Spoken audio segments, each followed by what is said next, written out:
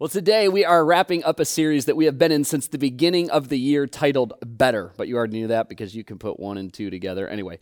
Which means that if this is your first time joining us, checking things out here at Grumlaw Online, or perhaps you've just been taking a little bit of a hiatus from church for whatever reason, you need to go catch yourself up at grumlaw.com/messages or find us under Grumlaw Church wherever it is that you snag those podcasts. And I promise I'm not just saying this to make a point, but I would actually say that this has been the most important series that we have ever done as a church. So seriously, I'm not just saying this. Go back and listen to every week of the series if you have not been here for every single week. It's pretty much guaranteed that at some point during this week, you're going to spend like 30 plus minutes in your car. You might as well go and listen to these messages as opposed to listen to that Adele record on repeat, even though she does have a pretty heavenly voice. Anyway, in this series, we've been taking a deep dive into the Holy Spirit. As a reminder, one of the three members of the Trinity, the Father, the Son, the Holy Spirit, all three fully God while being three distinct persons. Again, if that's ever been confusing to you, go back and listen to part 1. We explain the Trinity in more detail.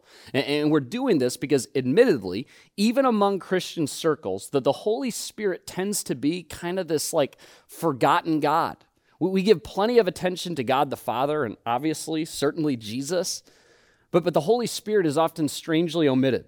We've gotten into a lot of dialogue as to maybe why that's the case throughout the series, but the reality is that there's a tragic neglect of the Holy Spirit among followers of Jesus, particularly in first world countries like America. And that's especially interesting because Jesus himself, in some of his final words to those early followers, right before he's about to leave this earth, and this is really kind of the jumping off point for the entire series, he looks right at him and he says, "I'm telling you the truth." This is no exaggeration. It's better for you that I go away, that I leave this earth, because if I do not go, the Helper, the Holy Spirit, will not come to you. But if I do go away, then I will send him to you. You read that right. Jesus is trying to convince the very people that he has just spent 3.5 years with face to face that it's going to be better for them that he leaves this earth. It would have sounded absolutely preposterous. But here's why Jesus said these words. And he wasn't exaggerating even a little. Jesus, just like you and I, could only be in one place at one time, which meant that his influence was going to be relatively limited. And the biggest problem with that lies in the fact that God became flesh, Jesus, he died for our sins and then rose from the grave so that everyone, including you, might have the opportunity to get that right standing back with God. See, this wasn't a message for just some people, but for all people. And if this message was going to reach quite literally everyone, then the Holy Spirit had to be sent. One place at one time, well, those restrictions don't apply to God in spirit, to the Holy Spirit. Now, as a follower of Jesus, everywhere you go, the Holy Spirit, God himself now goes with you, goes before you. It's undeniably better. So in this series, we've talked about the Holy Spirit's personhood, that he is indeed a person with a mind, a will, and emotions. We've talked about his character and who he is. We spent some time talking about an oft misunderstood day called Pentecost, where the Holy Spirit was quite literally poured out on the Christian church at large, and in turn, that the power of God himself was now available to all of them. And then last week, we spent some time talking about the fact that Scripture very clearly teaches us that there are 3 different baptisms: baptism into the body of Christ, water baptism, and baptized in the Holy Spirit. That same power that was available to those first century followers is very much available to the follower of Jesus today when you are baptized in the Holy Spirit. Again, if any of that sounds confusing, maybe even strange, weird, please make sure you go back and you listen. I promise you it's so much more important than likely any of you realize. In fact, in that vein, I want to challenge every single person who's watching right now. This isn't just like a 6-week series that we're diving into and talking about the Holy Spirit, and then he just kind of vanishes. This is something we want to constantly be part of our dialogue, constantly be a part of our lives. The Holy Spirit, again, he is the one who is tasked with speaking to us, working through us here at this point in history. And so in that, throughout the month of February, throughout the rest of the month, we want to invite you to text GL Challenge to 94,000 right now, And every single morning, you'll receive a prompt to just engage with the Holy Spirit, much like what we've been doing at the end of these services when we kind of have those guided prayer times. We want to keep this conversation going. Hopefully that by the end of the month, if you do this every single day, this will just be a part of your natural rhythm, engaging with, listening, talking to, listening for the Holy Spirit in your life. Do that right now. Again, text GL Challenge to 94,000 if you would like to participate in that. But today, as we kind of tie a bow here on this series, we're going to be specifically talking about gifts. And who doesn't love gifts? My guess is that every single one of us, we're all fans of gifts, both giving as well as receiving. Generally speaking, though, as you get older, as you mature, you actually find more joy in giving than receiving gifts. In fact, this last week was a great example of that.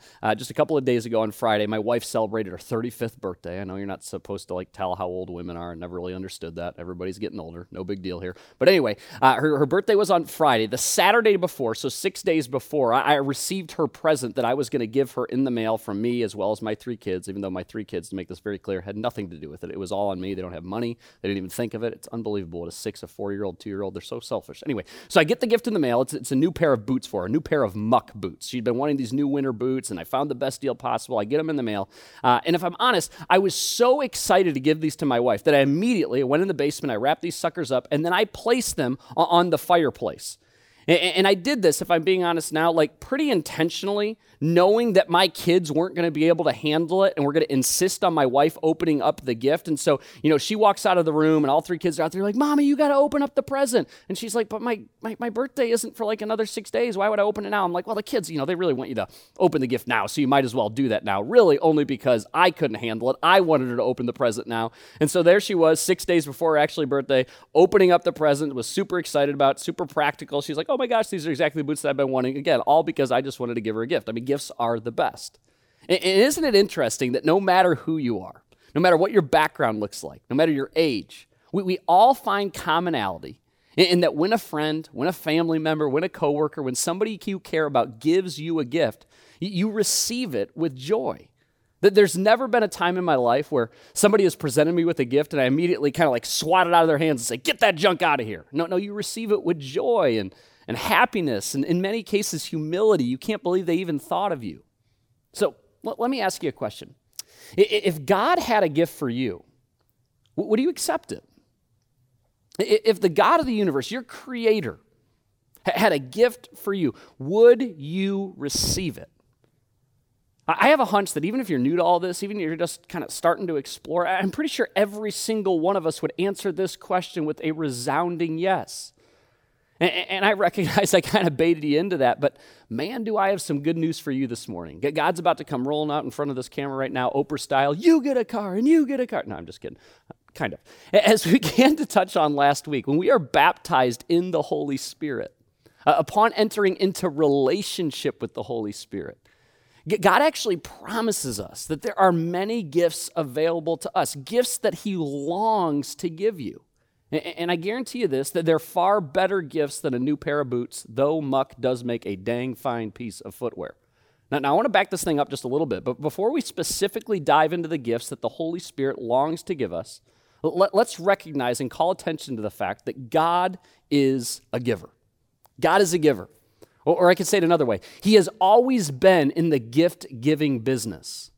The most beautiful display of this, of course, comes in the form of his one and his only son, Jesus, whom he freely gave for you, for me. Jesus would have died for you if it was just you. I mean, think about this transaction that occurred there. God gave his son for your sin. That's how much he wants a relationship with you, to be close to you. He went to enormous lengths to prove that to every single one of us. Additionally, as we've been exploring in depth throughout this series, he gave us, obviously, the Holy Spirit. It can't be overstated what a gift the Holy Spirit is for the follower of Jesus.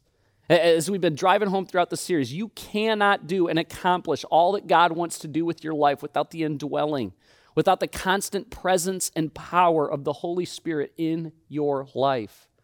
Jesus is an incredible gift whom is necessary for our salvation, but the Holy Spirit is the one who allows us to experience true victory, peace, joy, contentment right here in this life. I'm so thankful for the gift who is the Holy Spirit.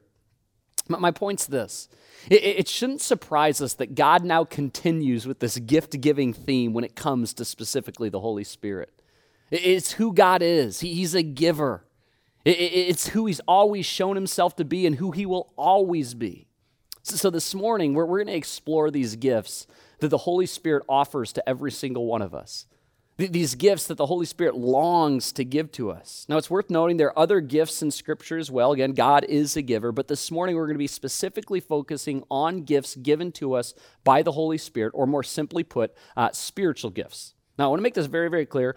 We're only going to scratch the surface with this stuff this morning. In fact, if I'm being totally vulnerable with all of you, after writing this message, I was very much wishing we would have made this series 1 week longer so we could divide it in this last section here into 2 parts. But anyway, you'll have to bear with me. But that's kind of the case for this entire series. We're kind of scratching just the surface of the Holy Spirit. And I want to invite you to further explore this topic, further explore the Holy Spirit on your own.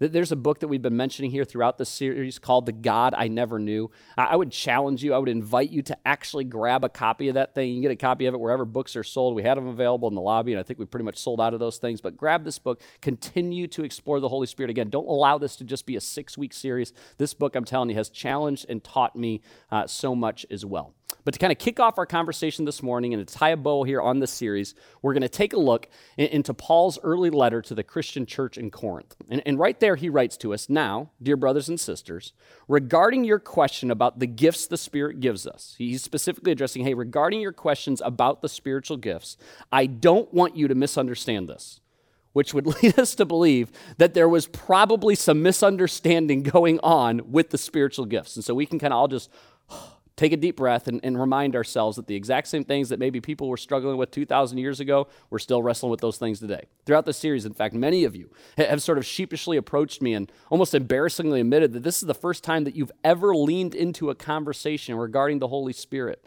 that you've been doing church for a long time, but yet you know little about the Holy Spirit. Don't sweat it. It's better late than never, and apparently, again, as we can see right here, people have long had questions specifically regarding the gifts that are given to us by the Holy Spirit. Now, when we think about these gifts given to us by the Holy Spirit, the spiritual gifts, that there are a couple of key truths that are really, really important for us to understand before we dive into those specific gifts. Number one, a spiritual gift is a supernatural ability that the Holy Spirit gives in order to advance His purposes in this world. As we talked about last week, God absolutely has some work for you to do as a follower of Jesus. When you are baptized in the Holy Spirit, you receive the power to stand as a witness for Christ, just as those early first century followers were called. You are called as well. And in order for you to accomplish what God has in store for your life, He has a plan for you. He absolutely wants to enable you with abilities from on high that defy human comprehension, that defy human ability. Number two, spiritual gifts are always a blessing to others. This is precisely why Paul tells us a spiritual gift is given to each of us so we can help each other. I love the simplicity of that. He just cuts through all of it. I make this point because there are absolutely instances that probably some of us can point to where people claim spiritual gifts while using that supposed gift to degrade others or draw more attention to themselves. That the Holy Spirit uses His gifts to bring glory upon Himself and to bless those around us. If said spiritual gift is not a blessing to others, it's not a gift from God. It is fraudulent at best. Number three, a spiritual gift is just that, a gift. You did nothing to deserve it. You did nothing to earn it. God offers us these gifts simply because He loves us and because He is good. This is an important understanding, lest pride begins to creep in and we really start to think that we're something special. He is the creator, we are the creation. And to that end, we don't get to pick which gift we'd like to receive or which gift I'd like at which time. In fact, actually, it was this last Christmas. I'd been really wanting this new pair of shoes. And I've been like literally delaying for like a year because I'm such a cheapskate. And so I finally was like, okay, I can spend $48. And so I ordered these shoes. They come right before Christmas. And I start wearing them around the house. I'm like a kid in the candy store. I'm so excited about my new shoes that I got on. And eventually my wife notices. And she's like, oh, you got some new shoes. And I was like, no, you got me new shoes. And she's like, come again? I'm like, yeah, this is your Christmas gift to me. She's like, nope, that's not how this works. We don't get to pick the gift that we'd like to receive, or again, which gift I'd like at which time. Again, Paul tells us it is the one and only Spirit, the Holy Spirit, who distributes all these gifts. He alone decides which gift each person should have. Like so much in our walk with Jesus, we are called to submit to his will. We're called to submit to his plan. We are called to be obedient. In this specific instance, we are called to be faithful stewards to whatever gift he decides to bestow upon us. It is up to him. Number 4, you must receive the gift or gifts, plural, because he absolutely will give you more than one. Like all gifts, you have the choice to either receive it or reject it. That is entirely up to you. But I want to challenge this faith community to be open this morning. Perhaps like you've never opened up yourself before to whatever gift or gifts the Holy Spirit may want to offer you moving forward. I've been so humbled by this community, what I've seen over these last couple of weeks, how people are stepping into relationship with the Holy Spirit like never before. I have all the confidence in the world that we're going to begin to step into this gifting like we never have before. Now, in this particular area, that the evil one has done such an incredibly effective job of casting the seed of weirdness and confusion for far too many of us. We've long rejected these gifts rather than receiving what the Holy Spirit longs to give to us. Throughout this series, we've seen how vital the transformative power of the Holy Spirit is for every single one of our lives. Yet this power only operates to the degree that you allow him to change you.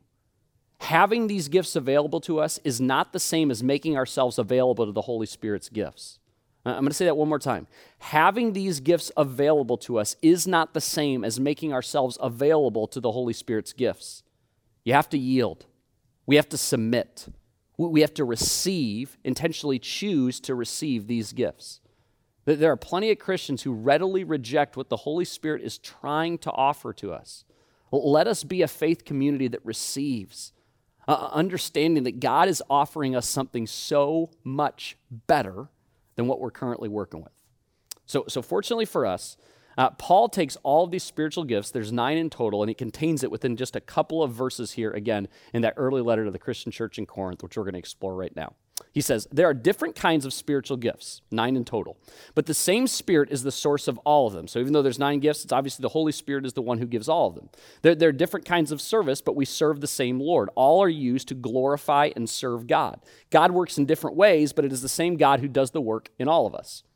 A spiritual gift is given to each of us so we can help each other. Now, I specifically highlighted this because, again, there seems to be the seed of misunderstanding, again, in particular among Christians, that there are certain gifts reserved for certain people. That's not the case. Every single one of these 9 spiritual gifts is equally available to every follower of Jesus. God does not place certain ones up on a shelf reserved for pastors or like the spiritual elite. That's not the case. They're all available to every single one of us. To one person, the Spirit gives the ability to give wise advice. To another, the same Spirit gives a message of special knowledge. The same Spirit gives great faith to another. And to someone else, the one Spirit gives the gift of healing. He gives one person the power to perform miracles and another the ability to prophesy. He gives someone else the ability to discern whether a message is from the Spirit of God or from another spirit. Still, another person is given the ability to speak in unknown languages, tongues, as we're going to talk about, while another is given the ability to interpret what is being said. It is the one and only Spirit who distributes all these gifts. He alone decides which gift each person should have. So again, if you're counting, there are 9 total spiritual gifts here, which we're going to break down into 3 categories. Isn't it wonderful that God is a God of order? He conveniently puts 3 gifts into each one of these 3 categories. Those 3 categories are these: the discerning gifts, the declarative gifts, and the dynamic gifts. So first, we're going to explore the discerning gifts, which you could define as gifts that allow you to discern or perceive certain truths that can help another person. The first one up is word of wisdom, which we could say is a divine answer or solution for a particular question or challenge. It's this ability to give wise, almost supernatural advice. We see this as a very, very common thread throughout the Gospels, those 4 biographical accounts of the life of Jesus: Matthew, Mark, Luke, and John. Were some of the smartest, most intellectual people on the planet, that they would try to pin Jesus into like this theological corner, and every single time he would outwit them, to the point where they would stand back and be like, gosh dang it, like how did he do it again? It's because he was operating within this gift, the word of wisdom. Very recently, actually, in my own life, somebody swung by my office in the middle of the week, and he was asking me specific questions about prayer. And specifically, he was saying, hey, why is it important that we would maybe pray a specific prayer as opposed to a broad prayer? I mean, God already knows what we're going to pray in advance, so why would we pray specific prayers? And there, over like a 30-minute period, we had this conversation where there were things coming out of my mouth where, I'm not kidding, in the moment I was thinking, this is really, really good. I should be writing this stuff down, completely operating in this word of wisdom. It wasn't me, it was the Holy Spirit speaking through me. The second one is word of knowledge. It's to know something specific without having learned it by natural means. Perhaps the most famous example in all of history that we see of this is a story that we commonly hear referred to as the woman at the well. We find this in John chapter 4, where Jesus in the middle of the day is having a conversation with a woman, which at this point in history would have been an audacious thing altogether. In fact, she was there in the middle of the day as to avoid men, as to avoid interacting with anybody else. But Jesus, shockingly, is having a conversation with her. And near the end of the conversation, he looks at her and he says, go get your husband. And she's like, I don't have a husband. He's like, right you are. You have actually had 5 husbands, and the dude you're living with right now, you're not even married to. And her jaw drops. She's like, how could he have possibly known that? Is it because he's God? No. We talked about this last week. He emptied himself of his godhood. It's because he was operating in this specific gift. Jesus, throughout his time on earth, he demonstrated what's possible for a person fully yielded and obedient to the Holy Spirit. The third of the discerning gifts is something we call the discerning of spirits. It's to be made aware of the presence of a demonic spirit. Now I recognize that for some of you, that the mere mention of a demon, a demonic spirit, that can kind of freak you out. And no, to be clear, I don't believe there's a demonic spirit lurking around every corner. Like every single time your spouse is in a bad mood, you're like, oh gosh, dang it, stinking demon. No, that's not the case. But Scripture very clearly teaches us that demons do influence people, and probably more frequently than we'd like to admit. Now, I want you to think about this very practically. If a demonic spirit was coming against you, a friend, a family member, your home, somebody you care about, wouldn't it be nice if the Holy Spirit made you aware of that as opposed to you kind of continually beating your head against a wall wondering, what is going on? And the beauty of this is once we are aware of the enemy's attack, we can take authority over it by the authority of the blood of Jesus. Jesus already conquered death. He already conquered the grave. He already defeated the evil one. The demon has no choice but to flee. The next category of gifts is something we call the declarative gifts. Gifts that involve a form of declaration of divine truth or supernatural message. The first one up is one that we call prophecy. It's a message of encouragement from God through a person. But Paul frames it this way. He says, one who prophesies strengthens others, encourages them, and comforts them. That's so important. I'm so glad that Paul writes this for us. It is always, prophecy, a message of encouragement, not discouragement, not correction, not rebuke, not judgment. It's also important to note that throughout the New Testament, and specifically the book of Acts, we see, and rightfully so, that this gift in particular among the 9 kind of elevated amongst all the others. It's among the highest and the most important of all the spiritual gifts, to the point where Paul writes us, let love be your highest goal. Now, if you're new to all this, you're just starting to explore, and you're like, what is following Jesus all about? Love God and love people. Your love for God, in fact, is demonstrated and authenticated by how well you love the people around you. But, he continues, you should also desire the special abilities the Spirit gives. He's saying you should desire spiritual gifts, especially, he elevates it, especially the ability to prophesy. We should be seeking this gift out and asking for it more than the others. And the great news is that it's available to every single one of us. Again, it hasn't been put on the shelf reserved for a certain group of people. It is available to every single one of us. It was several months ago. John and Maddie, John, who is our worship pastor in Grand Blanc, and his wife Maddie, they lead worship at a prayer house in Lake Orion called Living Army, which I would highly recommend. They have something going on every single day of the week. You can go to livingarmy.com, incredible place that if you are looking to engage more and develop and grow your relationship with the Holy Spirit, Living Army would be a really great place to go. And it was a Thursday morning. John and Maddie, every single Thursday morning, they lead worship at this place at Living Army. And they had invited me to go several times. Usually we're filming on Thursday mornings, and on this particular Thursday, I wasn't filming. Somebody else was filming that day. My wife and my kids were actually out of town, so it worked out really well. I was like, okay, I'm going to go. And I'll be honest, my mentality walking into this environment was, hey, I'm going to support John and Maddie. And I walked in that day, and it was John and Maddie up front, and then Cody and Brady. Cody and Brady are the two gentlemen that lead this movement, Living Army. Brady's actually speaking in Grand Blanc today. Cody remarks as I walk through the door, because it's literally just the four of them, and now I have entered into the equation, and he said, hey, maybe this day is all for you. And I took it as him kind of being funny, saying it tongue-in-cheek, but little did I realize he was actually very serious. Now, over the course of the next 5 minutes or so, 2 or 3 other people come rolling in, but it's a relatively small group of people, and we just kind of began that morning by singing and praying, and, we're crying out to Jesus, and throughout the morning, Cody and Brady would get up in the front of the room and share things that were kind of sticking out to them, share things, words that God was specifically giving them, sharing words of prophecy. And there I was, and I will tell you, this was one of the most transformative moments, the most transformative days of my life. That I sat there, and little did I realize in the moment that I was in one of the darkest seasons of my life. We were in the thick of this merger. Everything felt challenging. I would kind of brace myself every single Sunday walking through the doors of what is somebody going to be mad about today? I had very, very little joy in my life. I didn't know I was going to share this. It was the only time in my life where I have ever thought about suicide. And I walked into that room truly at my lowest of lows. And there, the God of the universe had orchestrated an entire morning for me. And I sat there as Cody and Brady were just prophesying words over me that I was like, what in the heck? Who has been telling you these things? It became very, very clear on that morning why Paul over and over elevates this spiritual gift amongst others. I'm so thankful for the gift of prophecy. The next one up is something called tongues. It's a message from God in a language unknown to the person through whom the message comes.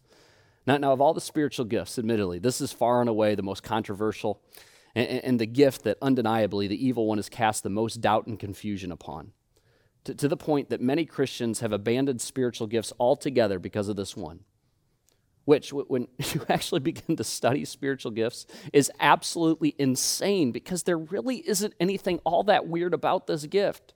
Now, it's certainly worth noting that there are actually 2 parts to this gift, which we're going to explore both. One is the gift of tongues itself, and the other is a prayer language. Now, specifically with the gift of tongues, fortunately, again, for all of us, Paul gives us very, very specific instructions. He says, well, my brothers and sisters, let's summarize. When you meet together, one will sing, another will teach, another will tell some special revelation God has given. One will speak in tongues. Another will interpret what is said. More on that in a second. But everything that is done must strengthen all of you. Again, if it's not strengthening, if it's not encouraging, he's like, leave it at the door. You don't need to do that stuff in your public worship gatherings. No more than 2 or 3 should speak in tongues. They must speak one at a time, and someone must interpret what they say. But if no one is present who can interpret, they must be silent in your church meeting and speak in tongues to God privately. I love the intentionality, again, of what Paul is saying here. He's going, hey, listen, this has the opportunity to kind of freak people out. And so if nobody is present to interpret, be silent. Don't operate in that spiritual gift.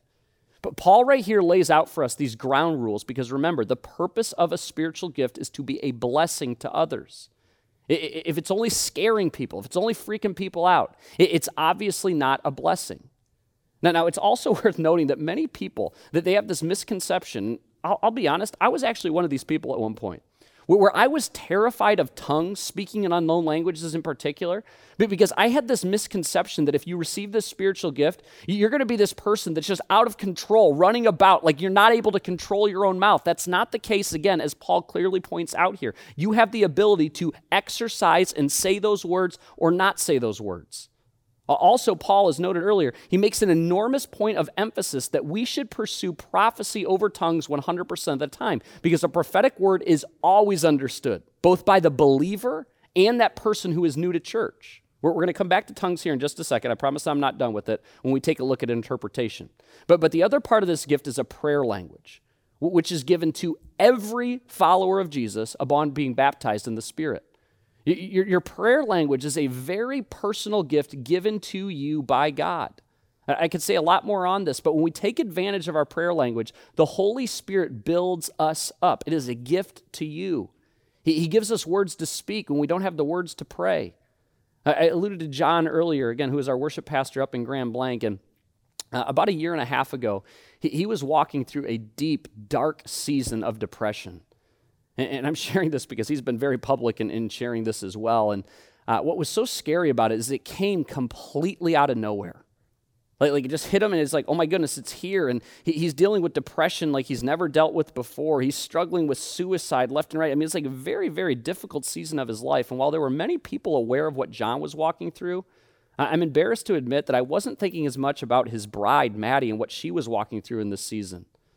And she later shared that it was in that season that every single time she couldn't get a hold of John, he wouldn't answer the phone.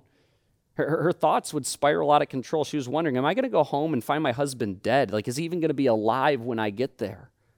And it was during this season that she specifically said she utilized her prayer language, because we've all had seasons like this in our lives where we don't know what to say. We don't know what we're even supposed to ask God for. There's some cases we don't even want to talk anymore. We don't want to talk to God. And in this moment, the God of the universe, the Holy Spirit, offers to us a prayer language. In Romans 8, Paul puts it this way. He says the Holy Spirit helps us in our weakness. For example, just one example of this, we don't know what God wants us to pray for. Again, every single one of us have been there. But the Holy Spirit prays for us with groanings that can't be expressed in words. And the Father who knows all hearts knows what the Spirit is saying, for the Spirit pleads for us believers in harmony with God's own will. Can you even imagine the kindness of this? The intentionality of this with God? That he knew we were going to experience things in our lives that we wouldn't have words for. We wouldn't know what to say. And so the Holy Spirit intercedes on our behalf. Throughout the series, again, we've talked about the fact that the Holy Spirit is our helper. He's our comforter. He wants to help. He wants to comfort you through your prayer language. And then we have interpretation. It's understanding and expressing the thought or the intent of the message in tongues. Now notice again that it says interpretation and not translation. It's not always going to be a one-for-one translation. The intent of the message is often what is being interpreted. So obviously this one, it ties in directly with tongues. And in public worship gatherings, much like what we experience on Sunday mornings, when tongues and interpretation are present, that they are beautiful gifts that edify God and they bless others. When tongues is being utilized in a public worship gathering, again, he makes it a point to say that this gift right here of interpretation must accompany it so that everyone may be encouraged, not confused, not weirded out, not going, what is happening right now? Again, tongues and interpretation together, beautiful, beautiful gifts from the Holy Spirit. And then lastly, we have the dynamic gifts, which are gifts that display the mighty power of God. The first one we're going to explore is faith, or we could call it supernatural faith. It's a supernatural impartation of belief and confidence for a specific situation. Every single one of us, we've met those people that even in the face of incredibly trying circumstances, all the adversity of the world stacked against them, they're not scared, they're not anxious, and we're like, what is going on? It's a spiritual gift. It's faith. I've been public in sharing about the situation that we've been in right now with our third child, Oakley, whom we brought home at 4 months old, right before the pandemic hit. He's been in our home for over 2 years at this point. We're still battling with custody and if he's going to be able to be a forever part of the Prisk family. And I am so thankful for this spiritual gift, the peace that God has brought about for this specific situation. And it's not just a gift for me to just bring me peace and for me to recognize that God's in control, but for my family, specifically my wife, Andrea, that on those nights when she's crying in her pillow, wondering, okay, what does the future hold for Oakley? For me to be able to speak words of truth over her, for me to be able to exercise and show her that faith that the Holy Spirit has so clearly given. Gifts of healing, supernatural endowments of divine health. When you read through Matthew, Mark, Luke, and John, you see that Jesus took full advantage of this spiritual gift during his time on earth. People who had been lame for their entire life, they're suddenly walking. People who had been blind their entire lives, they can suddenly see. But I promise you that this gift has not just suddenly disappeared. It wasn't something just in the days of Jesus and now it's gone.